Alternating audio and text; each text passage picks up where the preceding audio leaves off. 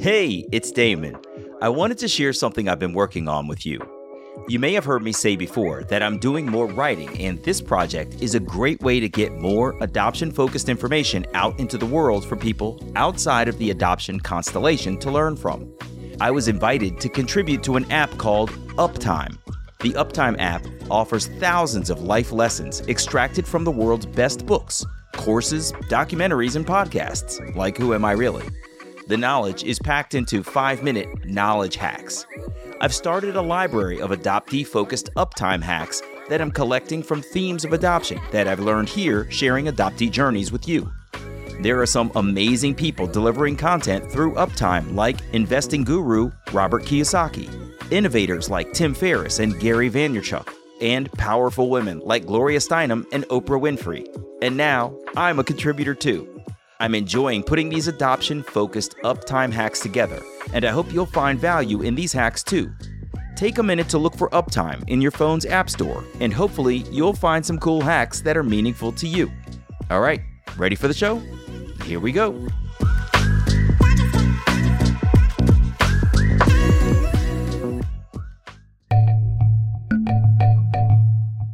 She said, you're allowed to feel these things. And if your family is upset, they also can see a therapist for this. This isn't your job to make them okay. They knew they adopted you. It's not like a surprise that they didn't know you were adopted. So you're allowed to figure out who you are. And just someone else telling me that, there was something about how she told me, you're allowed to feel this way. You're allowed to wonder. You're allowed to get to know people. It really freed me a little bit.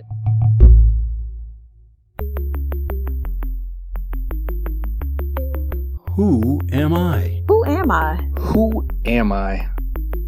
Who am I? Who am I? Who am I? Who am I? This is Who Am I, Really?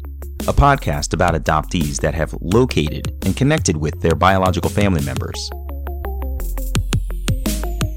I'm Damon Davis, and you're about to meet Louise. She called me from Central California. Louise was loved by her adoptive family, and while she thought about searching, she was never brave enough or in the right place in her life to execute a search.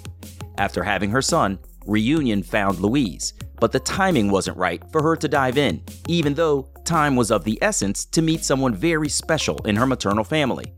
Louise continues to wait for her birth father to open the door for her to meet him. As she waits, Louise podcasts about adoption with her friend Sarah. This is Louise's journey. Louise said she always knew she was adopted, and there wasn't a defining moment when she was sat down and the news was shared. Louise said that her adoption was promoted almost as a badge of special honor, which may or may not have adversely impacted her older brother Will, who was not adopted. Excitement over Louise's adoption was celebrated, which made her kind of special. But Will owned Louise's adoption too. He got to help their parents to choose her. The narrative in Louise's home was that everyone was lucky to have each other. Louise was lucky to have their family. They were lucky to have her in their lives, and adoption was always portrayed as a good thing in their home. Louise looks like her adoptive family enough that they could pass for being related, but she can see ways that they don't necessarily look very much alike. She admits that being a podcaster like me, interviewing other adoptees, she's peeled back the layers of what adoption really means and has learned a lot in recent years. For me, it was all about like little things. I didn't think anything about it being a bad thing until, I was made fun of at school. There was a couple neighborhood kids who, bullied me a little bit, saying, you're not even your mom's real daughter and all these things, which I'm like, what? Mm-hmm. and I would have these ridiculous comebacks, which I've heard a lot of adoptees do have these comebacks, like adoption means love. That's what I used to tell people. Adoption means love, which what is that? I don't know, but that's what I used to say. And then I'd also say, well, at least I was wanted and all that, but it would bring up a lot of insecurities, and I would go home and question my mom and my dad and am I your real daughter? All these things. Yeah. It's funny. I'm hearing you talk about being a kid and sorting out someone confronting you about your own adoption. And you, of course, replay the narrative that was given to you. You're a child. You don't have any experience in adoption. So, That's right. Of course, you are going to say what your parents either say to you or what they told you to say when someone says something to you that you don't feel comfortable with. So naturally, you're going to repeat the refrain of what was sung to you as the tale of adoption. And I think a lot of times adoptees feel guilty about what their retort was, but like, from what experience would you have drawn any other, response? You know what I mean? Oh yeah. Like I didn't have any grounding for it. I had a very dear friend who was also adopted. In fact, my parents and her parents knew each other because of our fathers were friends and found out they had both adopted babies at the same time.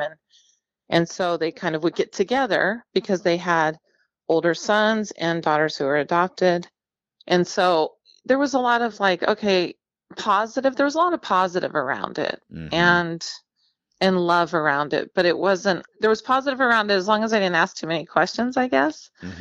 And so my family, they were really open about it. To this day, I'm very close to my relatives, to my brother. Both my parents have deceased in the last 5 years, which has been really hard on me. But a lot comes up when that happens as well, right? So it's been a very interesting journey to figure out all of this later in life. And I wish they weren't deceased because I do think they'd be very open. As they were getting older, they were becoming much more open. I was maybe schooling them a little bit on it, and now I really would be, knowing what I know now. And I do think they were open to it. My brother's been very open the last few years, and that's been healing. But there's a lot of layers there. You said something earlier. I'm not positive how you framed it, but you said something along the lines of under the surface, like there was. I'm not sure how you framed it, but you said your adoption never really bothered you, but there was always something lurking under the surface. Can you describe a little more of what you mean there? So I think what I meant by under the surface was that I've always had all these little anxieties and things that really have kind of impacted me my whole life, how I operate, how I see the world, insecurities, fears, all these things. And because I'm somewhat of I guess I don't know how to phrase this well, but a confident facing forward person. Like if you met me, you'd think, oh, she's so confident and I did well in sports and pretty well in school, this kind of thing. You just seem, you're doing great in life, right? But underneath, I wasn't. I was like a bundle of nerves and all that. It would come out with friendships or with a boyfriend. Anytime, even coming on your podcast today, I get extremely nervous. That's not normal. Like, like an insecurity, like it's hard to explain. And a lot of people have fears and insecurities, but it's something different that when I've met other adoptees, for instance, my podcast partner and I, when I met her, I instantly was like, oh, I get that. I get that about you and you get that about me, right? So it's like under the surface, it was always there. But if I couldn't really emotionally talk about it because I didn't understand what it was. And I would say that in my family, they're kind of big teasers. They're funny. They have a lot of humor and things like that. Not my mom as much. She's more straightforward, but my brother and my dad were big teasers. So I was always the sensitive one, or Louise is sensitive, or why are you so upset? These kinds of things. But I really was. I mean, I really was upset and hurt inside. And I felt so not in my norm. Like I wasn't normalized. I guess that's it. Like, is that a way to phrase it? I guess I'm not explaining it well, but. No, you are. It sounds like things were never level. They were either really high or really low, but it never felt like it was just calm and in the middle. Is that kind of what you're trying to say? It was calm in the middle in my house, but inside my emotions were not calm and level. Yes, that's exactly right. And I was always looking, I for sure thought everybody was going to leave me. And I'd hide a lot and watch a lot. And I didn't understand some of the language within my family. So, say you're going back east to see your relatives and everybody's wonderful. You see everybody, they all love you. I mean, no one ever acted like I wasn't one of them. It was just, I never even thought about it actually, but I'd watch them and didn't feel like I was one of them, but I was one of them. So I never knew how to voice that, or I'd be like, oh, I don't really get the joking around here, or, that kind of those patterns that people just take for granted, I guess, when you're growing up. Yeah. You just are your family, right? Most people.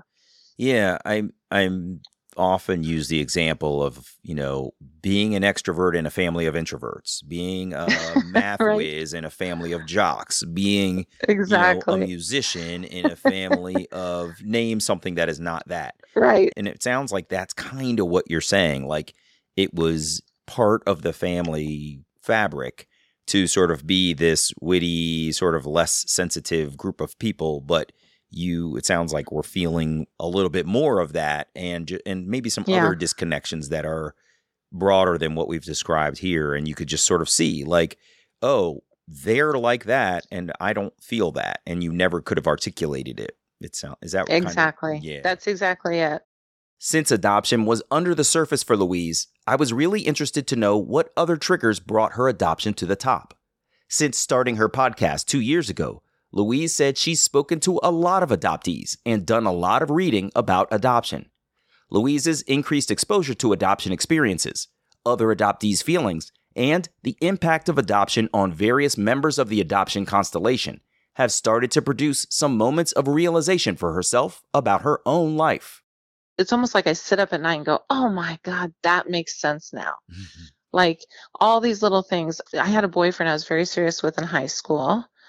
And at any moment, I would just, if there was any kind of rift between us, I would just push him away, right? Like, you're obviously going to leave me. And I'd act horribly to make him leave me, but then act like really bizarre when I'd want him to, not leave me. I'm sure he was very confused. Poor guy. I apologize if you're listening. And I had other instances, just many things that I look back and think, okay, a lot of acting out. So I know adoptees, in general, a lot of adoptees go through acting out and drug use and promiscuous behavior and all that. And I didn't go to extremes on that, but I definitely rebelled and got really angry at my parents for a couple of years, just really angry, just not really angry for how I should be in the family I was in. They were so loving and pretty great parents and wonderful to all the kids and everybody's welcome and just very supportive of anything I wanted to do. And yet I was really angry and I tried to suppress that a lot. I really deal with it much better now as an adult, but I suppressed it and then it would come out in other ways, right? And then I get myself into trouble or, I kind of credit sports for keeping me on track because I do think I was kind of headed down a different road for a while. And so, I really credit sports for that because I look back and go, gosh, there were some rough years there. I really gave my mom a hard time and my father at different years. Yeah. Yeah, I can imagine. Yeah. It's funny, too.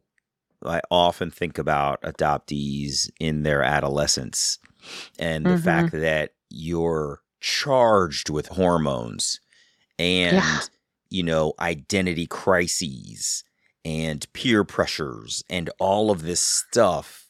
And then you add on something as complex as adoption and throw that in the mixing bowl with all of these other ingredients that are going to create a kid who's seems like they're off their rocker. I mean, sometimes I talk to my son, I'm like, what is wrong with this guy, right? Yeah. And you throw in these other components of adoption, which, as you and I have already said, you don't necessarily know how to articulate. You haven't identified that is part of the source. And teenage adoptees. And if I did, they sure can. They go off the rails. And if I had any kind of, there were times, I remember, this is kind of interesting, but I remember being at a football game in high school. And I only remembered it recently, but I remember scanning the crowd, kind of looking for hey, I wonder if my mother would be here. My biological mother or father, are they in this community? And then I instantly felt kind of bad about that. What am I looking for? Would I want that? Never bringing it up to anybody. Never talking about it with my own parents out of guilt, the adoptee guilt. But that was kind of the end of the conversation. There was never really any, when I was acting out, there wasn't any, I wonder what's wrong with her. Yeah. That kind of thing. So, and I think nowadays, I would hope nowadays that's shifting a little bit, that the narrative is that someone would say, maybe we should have her see a therapist or we can have family therapy, all that kind of thing. Back then, that was just, I can't even imagine that that would have happened in my community or in my family. It just wasn't the norm. It was more like, what's wrong with you? And then I'd think, what's wrong with me? I'd go to bed at night thinking, what is wrong with me? I have this, awesome thing and I'm so horrible. And I'd write notes to my mom about how horrible I was after I'd be horrible. I'm so sorry. Because that's how I communicate is I write something, a card or a note or a poem. And it was just, I didn't understand. I had no bandwidth for that. Louise thought about searching for her family of origin several times, especially around 18 years old and while she was in college at Pepperdine University. Louise would get a commitment in her mind that she wanted to pursue reunion. Then she would get scared of the whole thing. What would her adoptive family think if she searched? Louise also feared the intensity of having to form new relationships. It wasn't something that interested her, and she shied away from searching. But in her sophomore year at Pepperdine, Louise was a lifeguard, and a young lady from high school went to the university for basketball camp. While the camper was at her school, it seemed like everyone mistook Louise for the young woman. People called her by the young camper's name, then apologized when they realized Louise wasn't the young lady. Louise would see her in the cafeteria and kinda stare at her, wondering if the camper could be her sister. The whole thing was bizarre, but after the crazy experience, Louise got busy with school. She consulted people about searching who expressed their feeling that it would be disloyal of Louise to search, so she never followed through. Louise had no clue how she would pursue reunion anyway. Colorado was a closed state for adoption records. There was no internet at the time, and the search just seemed daunting. At 29 years old, Louise gave birth to her son. It was an incredible time of curiosity and self-discovery as Louise contemplated who she was and who her son was in their genetic lineage. When he was born, that's when everything huge kind of came out for me. I was like, oh my gosh, this is the first person I'm related to. I couldn't, I just was in awe of him. And everything came into my head like, this person had me and had to give me away. How did she do that? Who is she? Everything came forward for me, more so about her than probably my biological father. I thought a lot about my biological mom, what she had to go through to give me up. It wasn't just, oh, your biological mom loved you and couldn't take care of you and had to give you away. I thought, no, there's more to it than that. Like, because I now have a baby and I wouldn't let him out of my sight. So there's something bigger there. And I wanted to search, but you have a newborn and it was just a very chaotic time in life. That's when I really thought, you know what? I would like to know not just my health history, but I would like to know who I am, because who is my son, Yeah. And so I thought, this is the time. And 2 years later, when I started to really think about it, I actually got a phone call that my biological family had found me. So on my mom's side. Mm-hmm. So how did that phone call go? Tell me about it. So it was a really surreal thing. I had just gone back to work where I had to leave my son like 3 days a week and go back into the office, and I worked at home 2 days a week. And, I'm leaving him with a nanny. He wasn't used to it. He was crying, that kind of thing. So I get home and the nanny is leaving. I'm cooking. He's sort of like, mom, mom, mom. The dog's running around. The nanny's getting paid, this kind of thing. Mm-hmm. And the phone rings, right? The landline back then. Mm-hmm. So I pick up the landline and they asked me, are you, they used all my names. Are you Marie Louise Gonzalez? And I said, oh, yes, I am. And I'm thinking, what is this? It sounded different than like some sales call. It just felt like instantly I was like, okay, this is something. Mm-hmm. And they said, formally Marie Louise Brown of Colorado. And I'm thinking, okay. And I'm like, yes, who is this? Mm-hmm. And then the craziest thing, this woman, she couldn't have been nicer, but she's like, honey, you've been found. Oh my gosh, really? That's exactly how she said it. Like, congratulations, you won. Yeah. And I was thinking, wow. So of course I do have a lot of humor. I did get that from my family. So right away, had the comeback like I didn't know I was lost, because what else do you say to that? And then she quickly went into, I'm so sorry. I should have prefaced this with something else, but we've been looking for you for so long. And I'm calling on behalf of your biological mom's family. I think that's kind of how she said it. I'm basically like, literally there's chaos going on in my kitchen. I'll never forget how I felt. I remember holding my son and I just said, I'm going to have to call you back. Like, I need a moment here. And, I've been found, but this isn't the right time. This isn't the right time. And I am in no shape to deal with this at this moment like this. And so I did call her back that night at 9:00 at night, a couple glasses of wine and just liquid courage. And that was it. And then I found out all the information that they had been looking for me for several years. And the reason, so my biological mom, her name's Linda, the reason that they were looking for me is she had died actually when I was in the second grade in 1975. And so I was her only child. She had never had more children. She had been married, but didn't have children with the man she had been married to. And my biological grandmother was sick and not doing very well with Parkinson's disease. And they had been looking for me for several years. My aunt had been looking for me, my mom's older sister. And because my grandmother was sick and it was getting near the end of her life, they really went back in and sped up the process and poured some more resources into it, private investigator and that kind of thing. And so it was her dying wish, to meet me or kind of have closure with that. Yeah, because her daughter had died, very young. My biological mother was only 25 when she died. Oh, man. Maybe 20, 26, 27, turning 27. So, I was kind of like this lost person in their family, and they have a very tight-knit family, and everybody had always wondered where I was, and everyone knew about me. Not everyone in the family knew about me, but the main people around her knew about me. Mm-hmm. So, wow. So they had been looking for me. Yeah, and it was a little bit overwhelming. It was like, I don't know, when the woman on the phone told me that, I am going to tell you your mother has died. She's not with us. That's the first thing. I was like, oh, so because you wonder your whole life, like, who's your mother?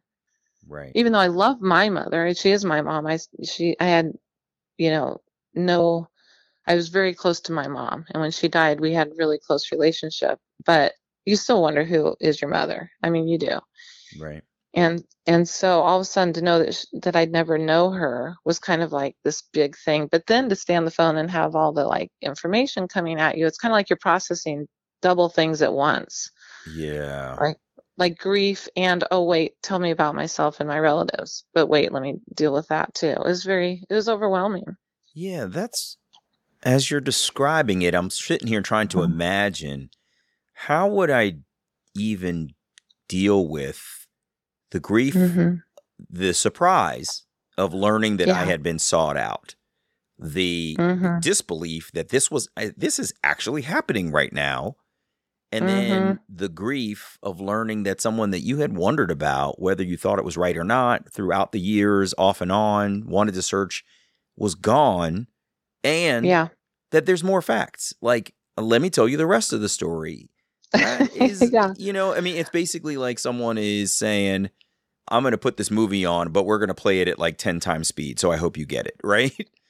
Yeah, that's exactly. You're so right, Damon, because I didn't process it well for a long time. Like it was exciting, then it was scary. And, I got to know my biological mom's side slowly, but not all of them. I mean, I didn't really embrace them like I wish I'm close to them now. But I feel terrible for them because I was not really prepared for a reunion, as many adoptees aren't. And I didn't have the proper, support system or therapist or anything to really go through that. So instead, what I did was like jump into it very excited. First, I didn't jump into it at all. I ignored them for quite a while. And then I dealt with it. And then I jumped in. It was very exciting. And then I was like, whoa, let me just pull back on this, One of the things that you said was that you ignored them at first, and then you dove in. Can you tell me a little bit about that ignoring phase, and then what flipped the switch to get you to engage? So what happened at first is it was the woman who called me. It was like a mediator type person. Oh, she was a legal type of person that dealt with this kind of thing in the state of Colorado. And she mailed me a packet. She said, "May I mail you a packet about some letters from your family and about you?" And I said, "Yes, of course." I was very excited about that. And I got the packet And I spread everything out on the dining room table when it came, and I was just kind of like, whoa, and the thing I didn't expect was in the packet, my aunt had put all sorts of letters that my mother, Linda, had written while she was pregnant with me and right before my delivery. And so I had her mindset, and she was 19 when she had me. And so, I had the whole what she was thinking. So, and how she wrote. So I'm reading these letters, and they're like, it's like I wrote them. I write the same. I have the same handwriting. And so my husband at the time, he's not my husband now, but he was, and he came home, and they're all over the table, and he's like, and I wasn't there when he walked in the door, and he comes in to the bedroom. What are those letters? When did you write all these letters? Like, what is all that? I'm like, no, those aren't mine. Those are Linda's, my biological mom. And he's just like, what? This is you? I mean, how is that not you writing these letters? Wow. And so we were, kind of just floored. There was a lot of that kind of like, whoa. And then I had her mindset, and then I had the letters from the family, which were all so sweet, like their whole life story, and they want to meet me, and they hope I'm well, and they're just sending me love. They're a very lovely group. I'm really blessed in that way because I know it's not this way for everybody.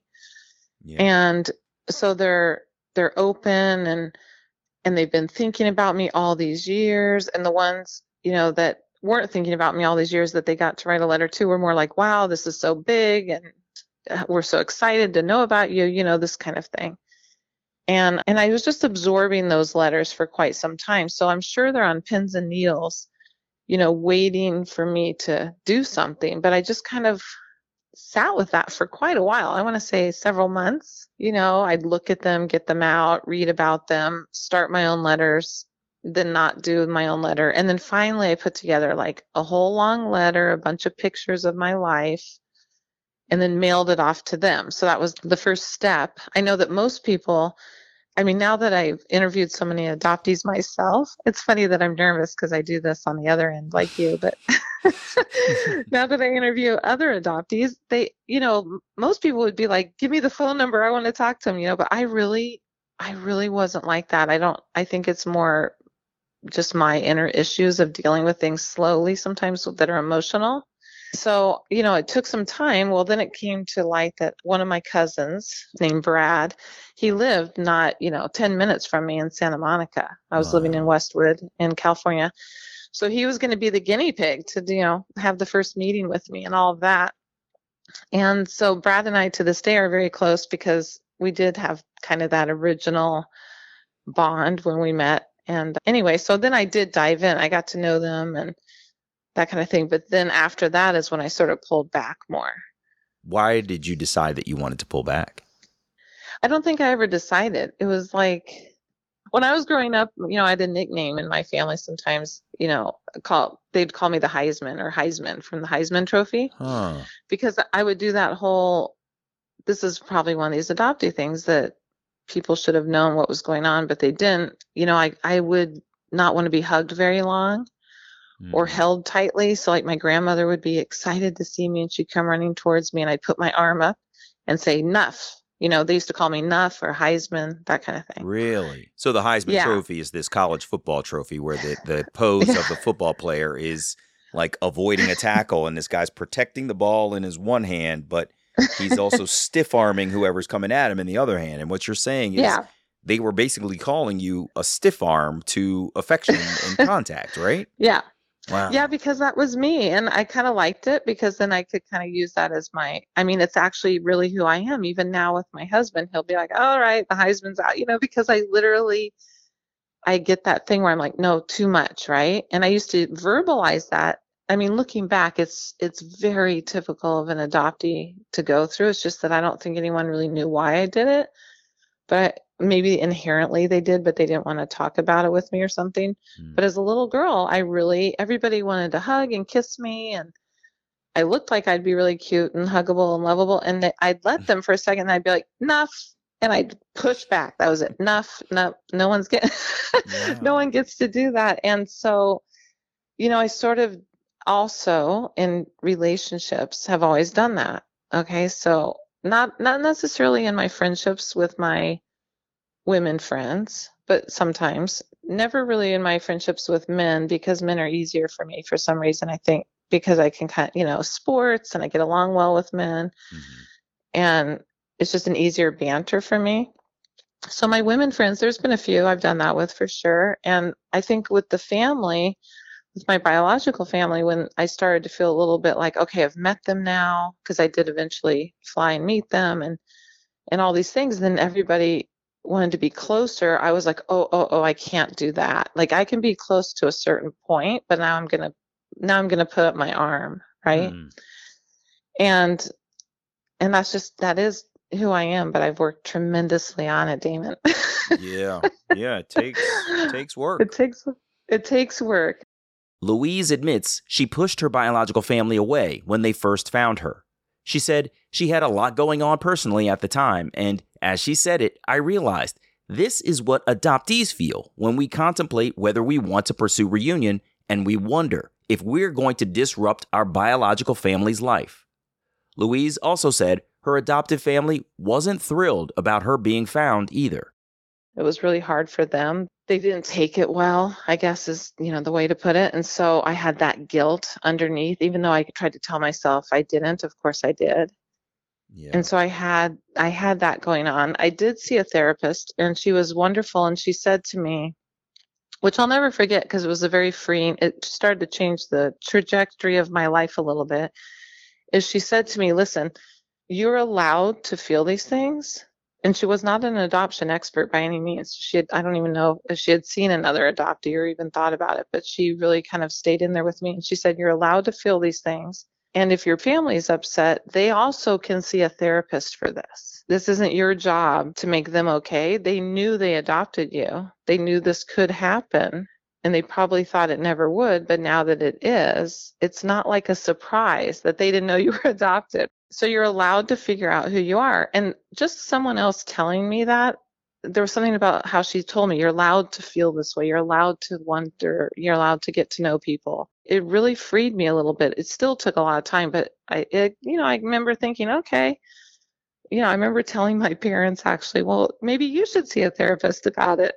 I don't know if that went over well either, but I'm sure it didn't. but I did verbalize it. I did try to keep talking about it. Mm-hmm. And I kept on doing that for years. And so eventually they did come around. And I think they wish they did sooner, honestly. Yeah, right. This is a classic thing that we do is when you look in the rearview mirror, you wish that you had invested in something earlier than you did, right? Yes. And yes. It can be emotional investments. It can be investments in your health, monetary investments, whatever it is, the time to invest was back there in the rearview mirror. And now that you're standing here, you're like, damn it, I wish I had done this earlier, right? I wish I'd done it earlier. And I wish I had gotten to know, my biological family a little bit better earlier, to have more experiences with them, because they're lovely. Yeah. And been more open with my bigger family, because there was a lot of, I felt like I was almost cheating on them, like a weird, if I talk to them, do I tell them, that's not a place to be. I was fascinated by the parallel between Louise and Linda, who are both writers. Louise writes similar kinds of poems to what Linda used to write, and Louise said she used to handwrite letters to people before this age of computerized communications. Louise writes children's books, and she said that she writes when she's processing something in her life. I asked Louise to go back and share what she learned about Linda after reading her thoughts, written in her own hand. You know what? It's interesting. I know a lot about her now, a lot. And still, now I'm on this quest. So now that I know more, I want to know more, how that is. So there's a couple things I'll say about this. She and I are like doppelganger. I mean, like incredibly, we look a lot alike. Our voices are alike. We have similar movements and actions. I've seen video of her now and things like that. And even for me, it's weird. So going back to my biological family, part of my resistance in getting to know them, I think, and this sounds really strange, is she died very young and tragically. So she's like, missing from the family in a very sad way. Okay.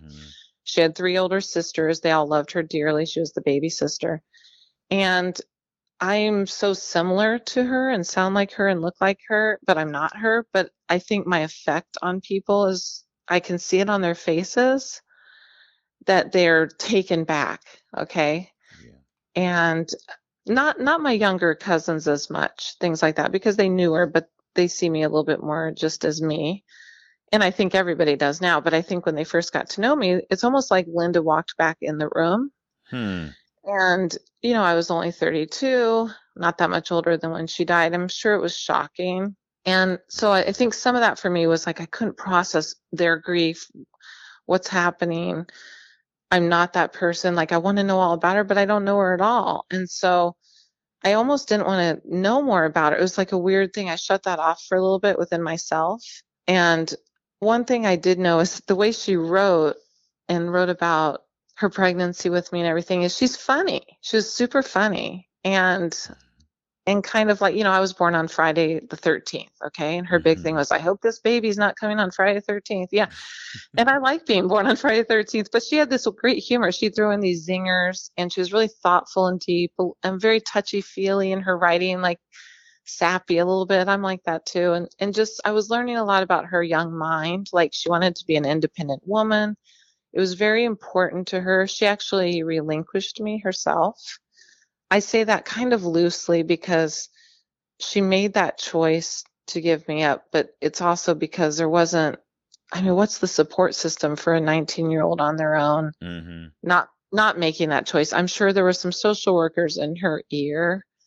I know a lot was going on with that, not For just sure. her, because some of her writing is sort of like, it seems not coached, but almost like a little bit like she was told something would be better for me. And so she assumed it would be better for me. She also wrote in her letters that she wanted me to have a full intact family, a father and a mother, and a very strong father because her father had died and she had been missing that in her life. So she wanted me to have both parents. And so I think that was important to her as part of her choice. But I also think at 19, working, and she had to leave school and all that kind of thing to work and have this baby as it was all on her own. What is she going to do? Right. I mean, the choices were very limited, Yeah. And so I learned a lot about just her emotional state, and it made me feel closer to her for sure. I never had any anger towards her growing up or anything like that. But you do wonder, like, what, I wasn't good enough. Why wouldn't you want to keep me? Didn't she love me? That's probably where all the insecurity comes from growing up. Wasn't I lovable? I must not have been lovable, all that. And when I read her letters, I felt like, no, I was loved. And a young person had me. It was really like, wow, she was just a kid. Yeah. I want to ask about something that you wrote into me. You said, I feel like she was always watching over me. What does that mean? So when I found out that she had died, I wasn't that shocked. I was upset at first, like, well, okay, well, that door is shut that I never could open.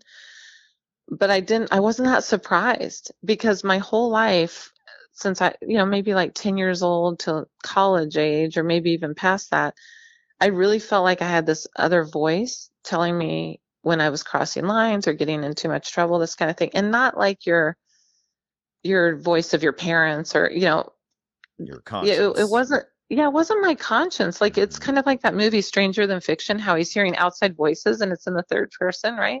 It's like I almost felt like someone would be like, this isn't smart. And I just felt like I was being watched over. I really did. And when I found out she had died, I never had that again.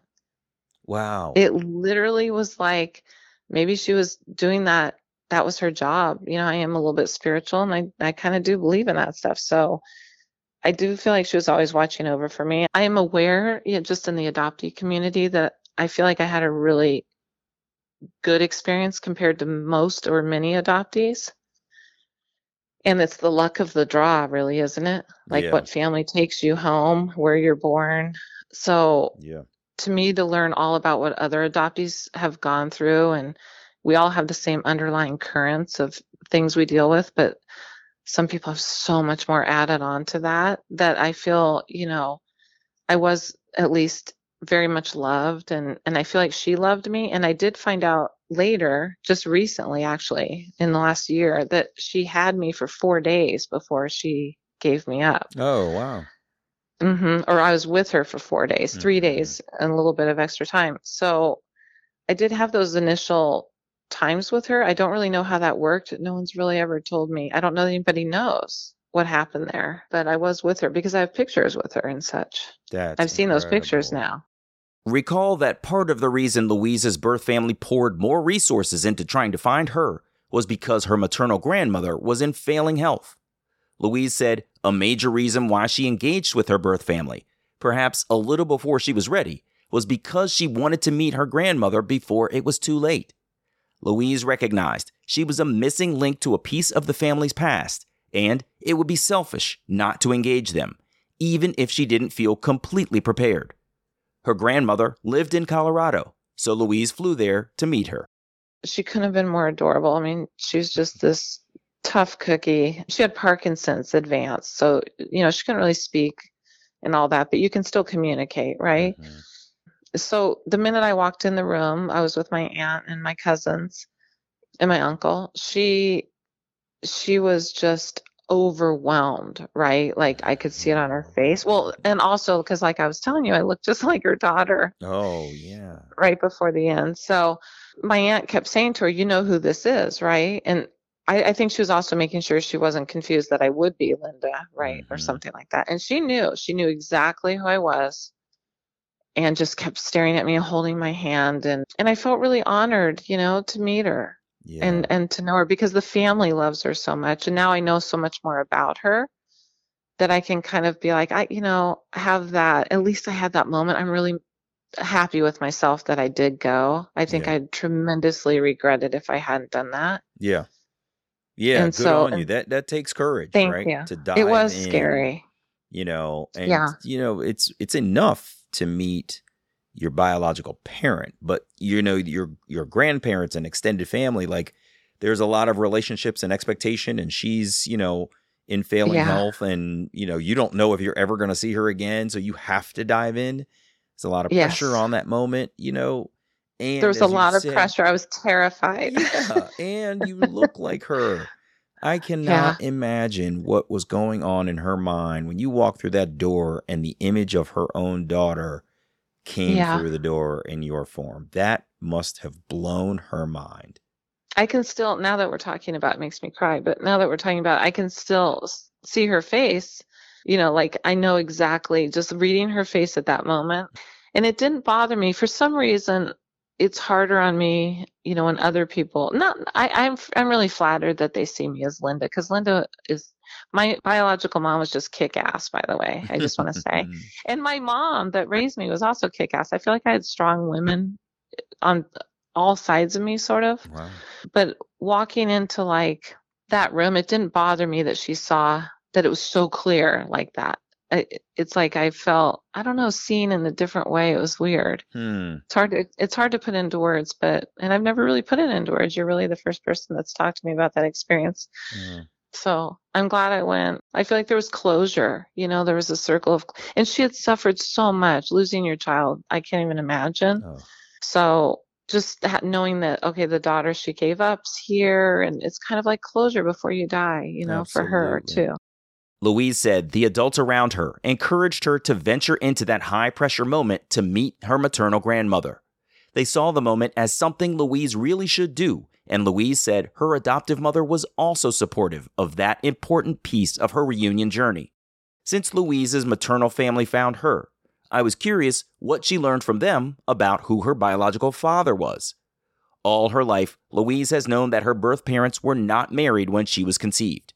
And one random fact about her birth father, that he was Hungarian. Louise said that her birth mom, Linda, conveyed in her letters that she and Louise's birth father were high school sweethearts, and he was a little bit older than she was. He had gone off to college, returned home for the holidays, and they reconnected at a holiday party or something like that. Linda got pregnant, but the young man was already engaged to be married to another woman. I'm not going to say his name because we have been in touch, but he's not currently wanting to be in touch, which has been more painful than I care to admit. And Yeah. I'm not sure if he will or won't or that kind of thing. But he was already engaged and having a baby with somebody else, like somebody newly pregnant. So I do have a biological sister, just maybe 2 or 3 months older than me, half sister. Wow. And he stayed with that woman, and they have another daughter as well. So I have 2 half sisters through that marriage of he and the woman he had married.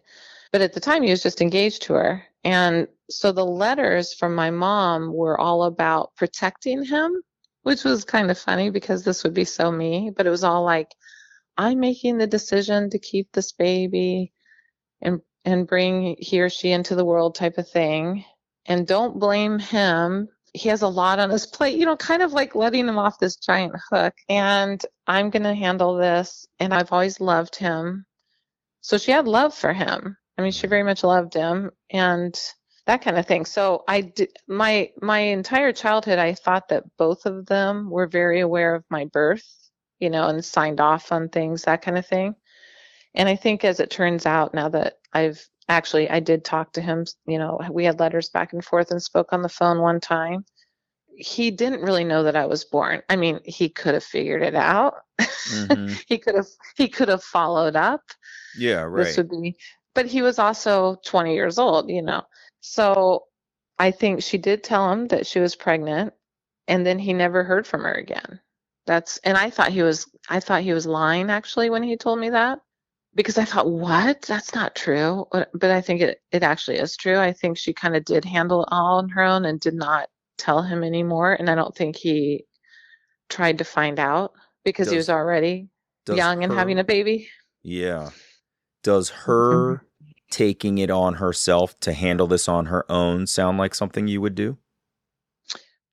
100%. Yeah. And let me just handle that and like forget you type of thing. I'm sure she was hoping he would. I don't know what she was hoping. The letters about him were all very protected. The letters were to her sister. So I don't think that the sisters were very happy with the situation with him. Right. And they had offered to raise me, actually. Like, we'll raise her. And she's like, I don't want that. And don't blame him. I almost said his name. Don't blame him. And so I did, I've known his name and who he was since they reached out to me way back when. Okay. I know we all have social media. So, and he's not on social media, but his family is. And I've also done my ancestry DNA.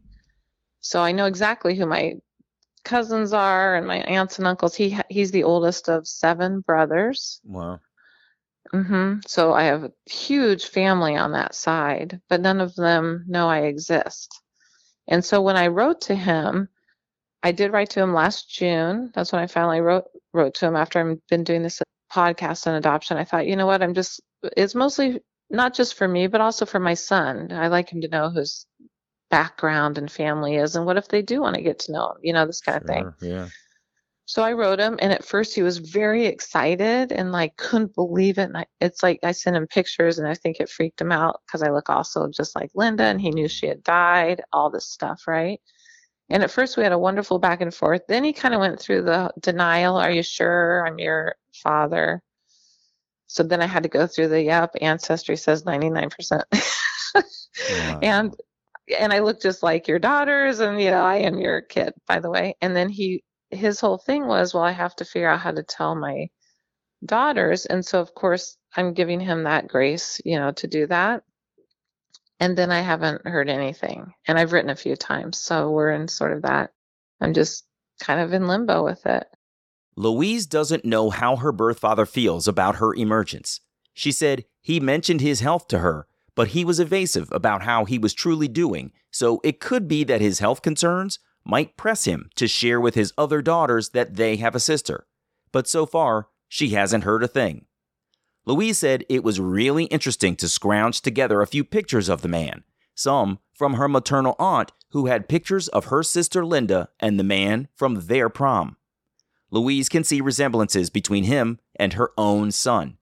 She said in the man's writing, she detected signals of similar humor to that of her son, and Louise also pointed out that her son's father is about 5'10", but her son is super tall, like his biological grandfather's side of the family.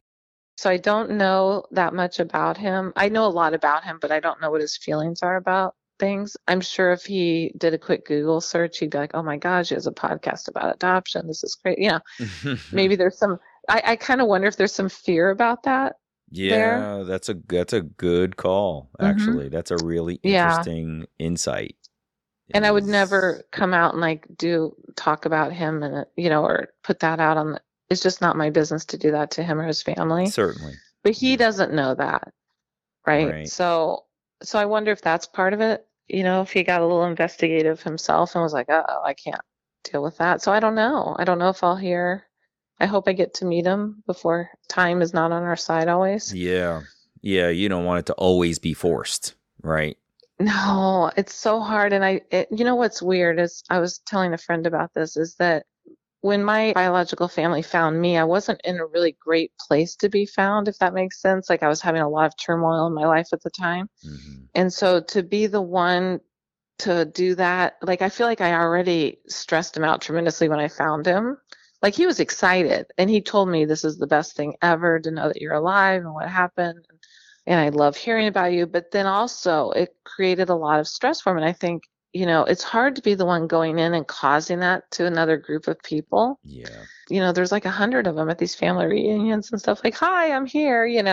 I don't know if I'm brave enough, to be honest with you, but I want to be brave enough, but it's hard. You know? Yeah. I can imagine.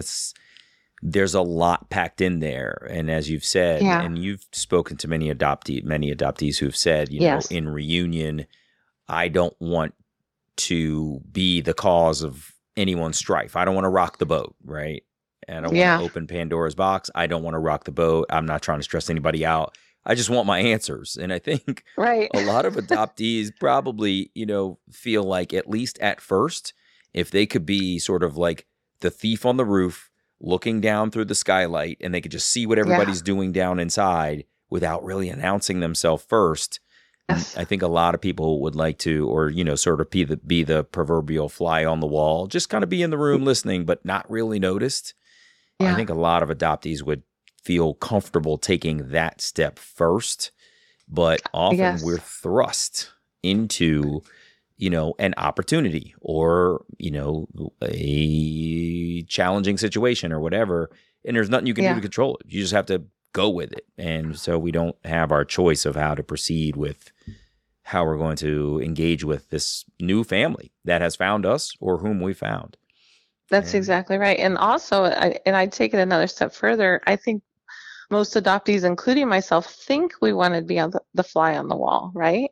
Right. But really, you do want to be invited in. Right. Like you do, because your whole life you're feeling you don't belong. Like my whole life, no matter where I've been, I don't really feel like I belong, except in your close relationships. That's why we're so close to the people we're close to, right? Mm-hmm. Like, because you belong, like that's family, that's belonging, right? Yeah. So even though that people love you, it's like you don't belong, you're adrift or something. And so you really do want to be invited in. So it's almost worse in some ways. Like, there's a woman I communicate with on adoptee Twitter, and she's going through a similar thing. And it's like, oh, it's almost worse. When you first was excited to talk to me, I thought, oh, well, this is kind of nice. And then all of a sudden now it's not nice. You're like, oh, this is horrible. And it affects you because I had a really strong father as my role model. My adopted father is one of my favorite people on the earth. He was just an amazing human being and a great father, and also just a great person. So I think, oh, well, I had this father. He's, but you still want your real father, your biological father, to want you, to care. You do. You can't help it. And so it's like, well, what do you mean? I'm a neat person. Don't you want to know me? Yeah. Yes. But had that same thing. My story, my birth mother told me who my biological father was. She unfortunately had it wrong. And the guy that she said, this is your birth father, he sent me a note one day and he was like, I'm not the guy. And I was like, well, first of all, how do you know that? But second of all, like, you don't even want to know me. I'm a good guy. Yeah. Wait a second. wait, where are you going? Wait, I got more to tell you. I'm kind of nice. I'm awesome. And you just, it's like, what?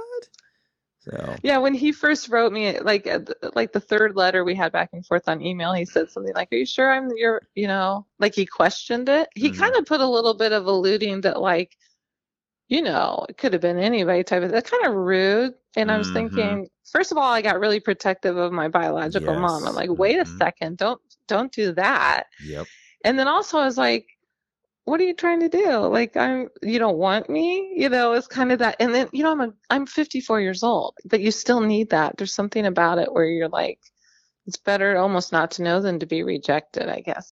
Rejection's a big trigger. yeah. Louise is friends with another adoptee, Sarah, and they have a podcast called Adoption: The Making of Me. They invite guests to share their stories, and they review and discuss adoption-focused books.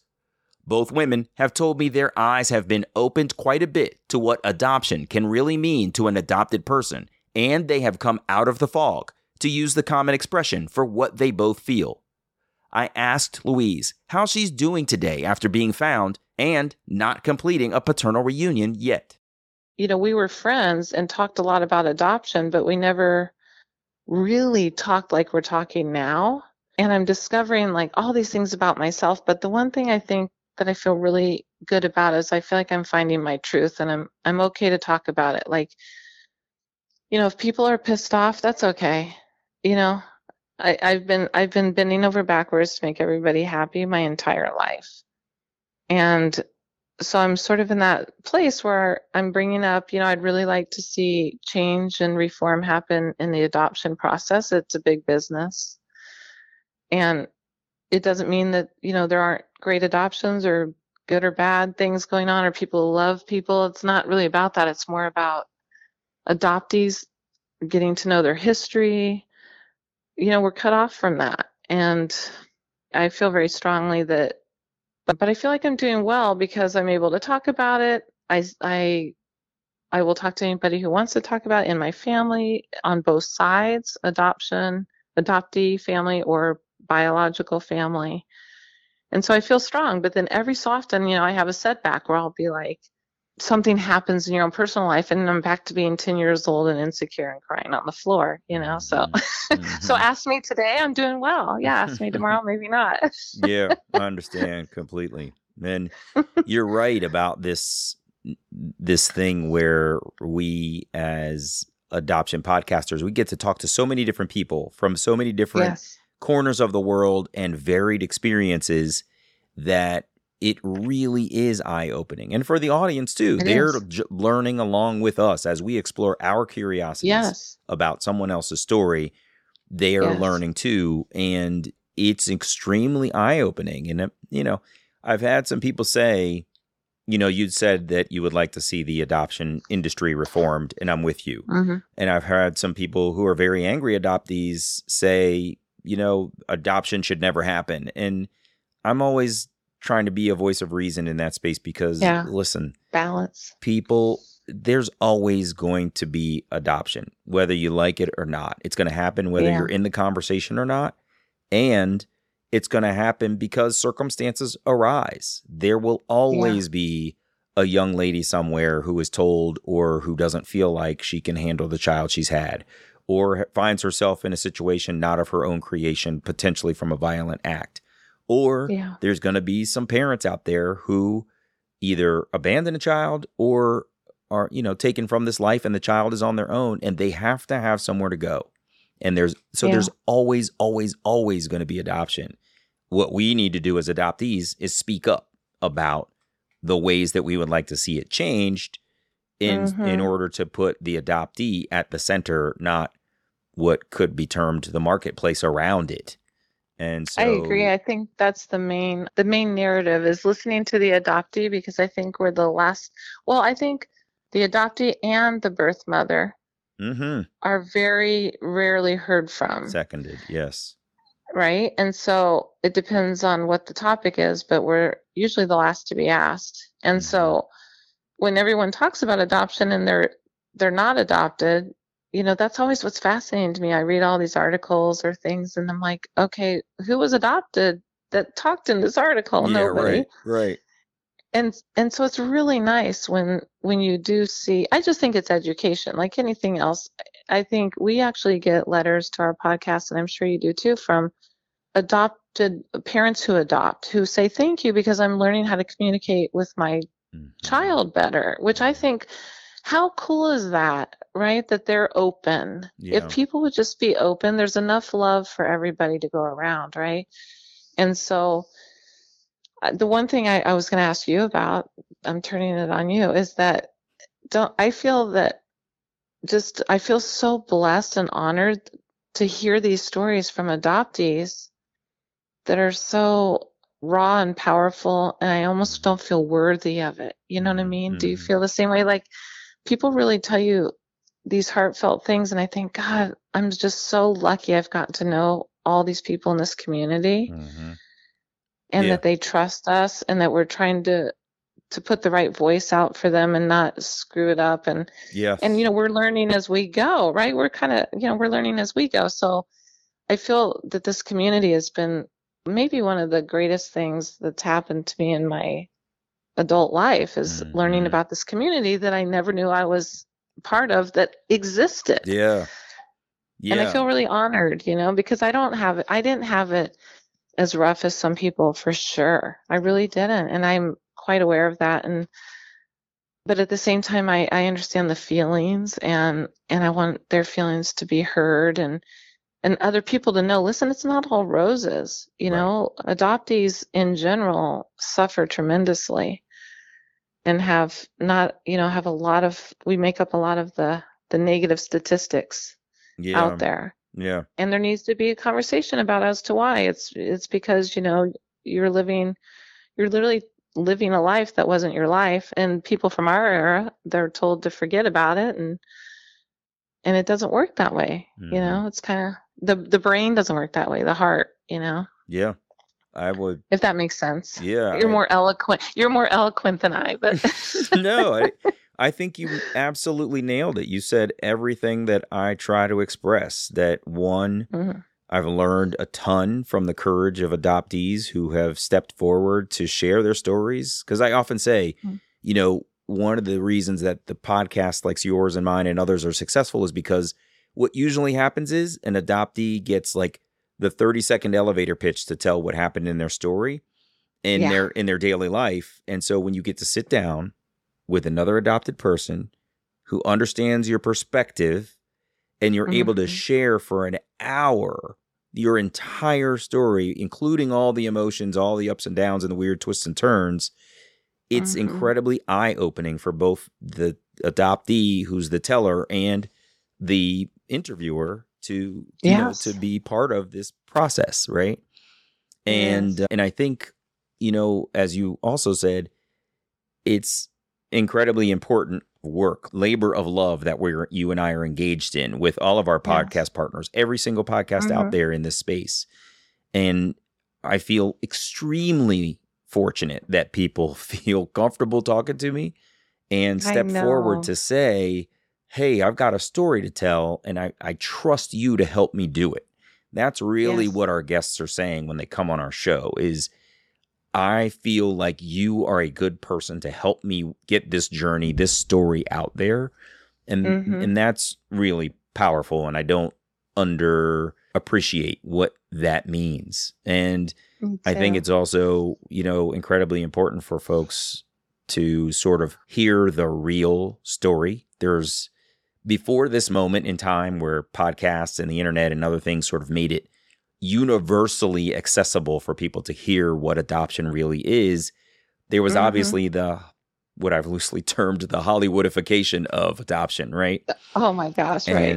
And these sort of real stories of what are happening, I think, are eye-opening for people, because we don't realize what other folks are going through as they walk through their life. And, you can see somebody who's very clearly adopted on the street. They are with two same-sex parents, or they're not of the same race or ethnicity as the two parents that they appear to be with, or whatever. There are some very obvious adoptions out there, and it's tough probably to live through that public adoption. And I just think that there's a lot of opportunity for us to help people through their story, their narrative, and I'm really glad that we're in this space. So, me too. I'm glad you're in this space because you're one of my favorite people. Oh, you're the best. Sarah and I both love you. We had you on our podcast right at the beginning, and we were like in awe of you. We're like, Damon. I love you guys too. I had the wonderful pleasure of meeting Sarah in Kansas City. She told you probably we had coffee and everything. So I'm coming to California. I'm going to be in the outside of LA. I would love if you're in the LA area for us to meet as well. I think that would be wonderful. Of course, I would love to meet you. You have said more than once that you podcast with your partner, Sarah. So please tell everybody, what is your podcast? Tell us where they can find it and everything. It's called Adoption, The Making of Me, and it's everywhere. You can find it in all the places you listen to your podcast, basically. Very good. Yeah. Yep. Louise, you have been wonderful. I'm so excited to get your show out there. I'm really glad that you were able to be here with me tonight, and I appreciate your vulnerability. Thank you for letting me come on here. Of course. And thank you for being so comfortable, because I really was nervous. I mean, like, strangely, like I was performing on Broadway. Turns into the guest. Great to talk with you, Louise. Take care. All the best to you, David. all right? Thank you. All right. Okay, bye-bye. Bye-bye. Bye-bye.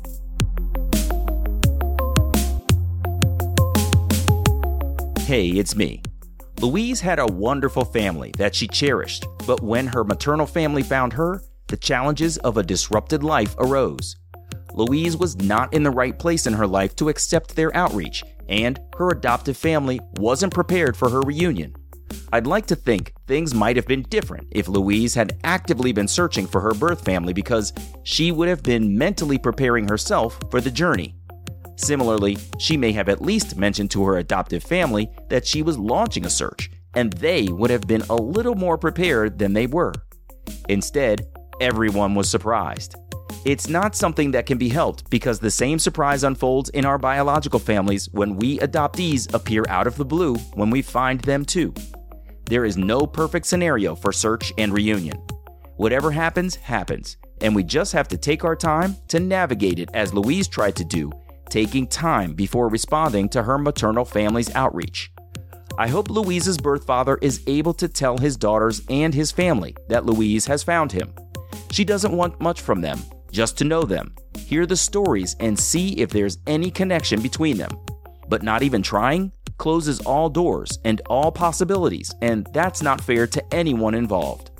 I'm Damon Davis, and I hope you've found something in Louise's journey that inspired you, validates your feelings about wanting to search, or motivates you to have the strength along your journey to learn, who am I really?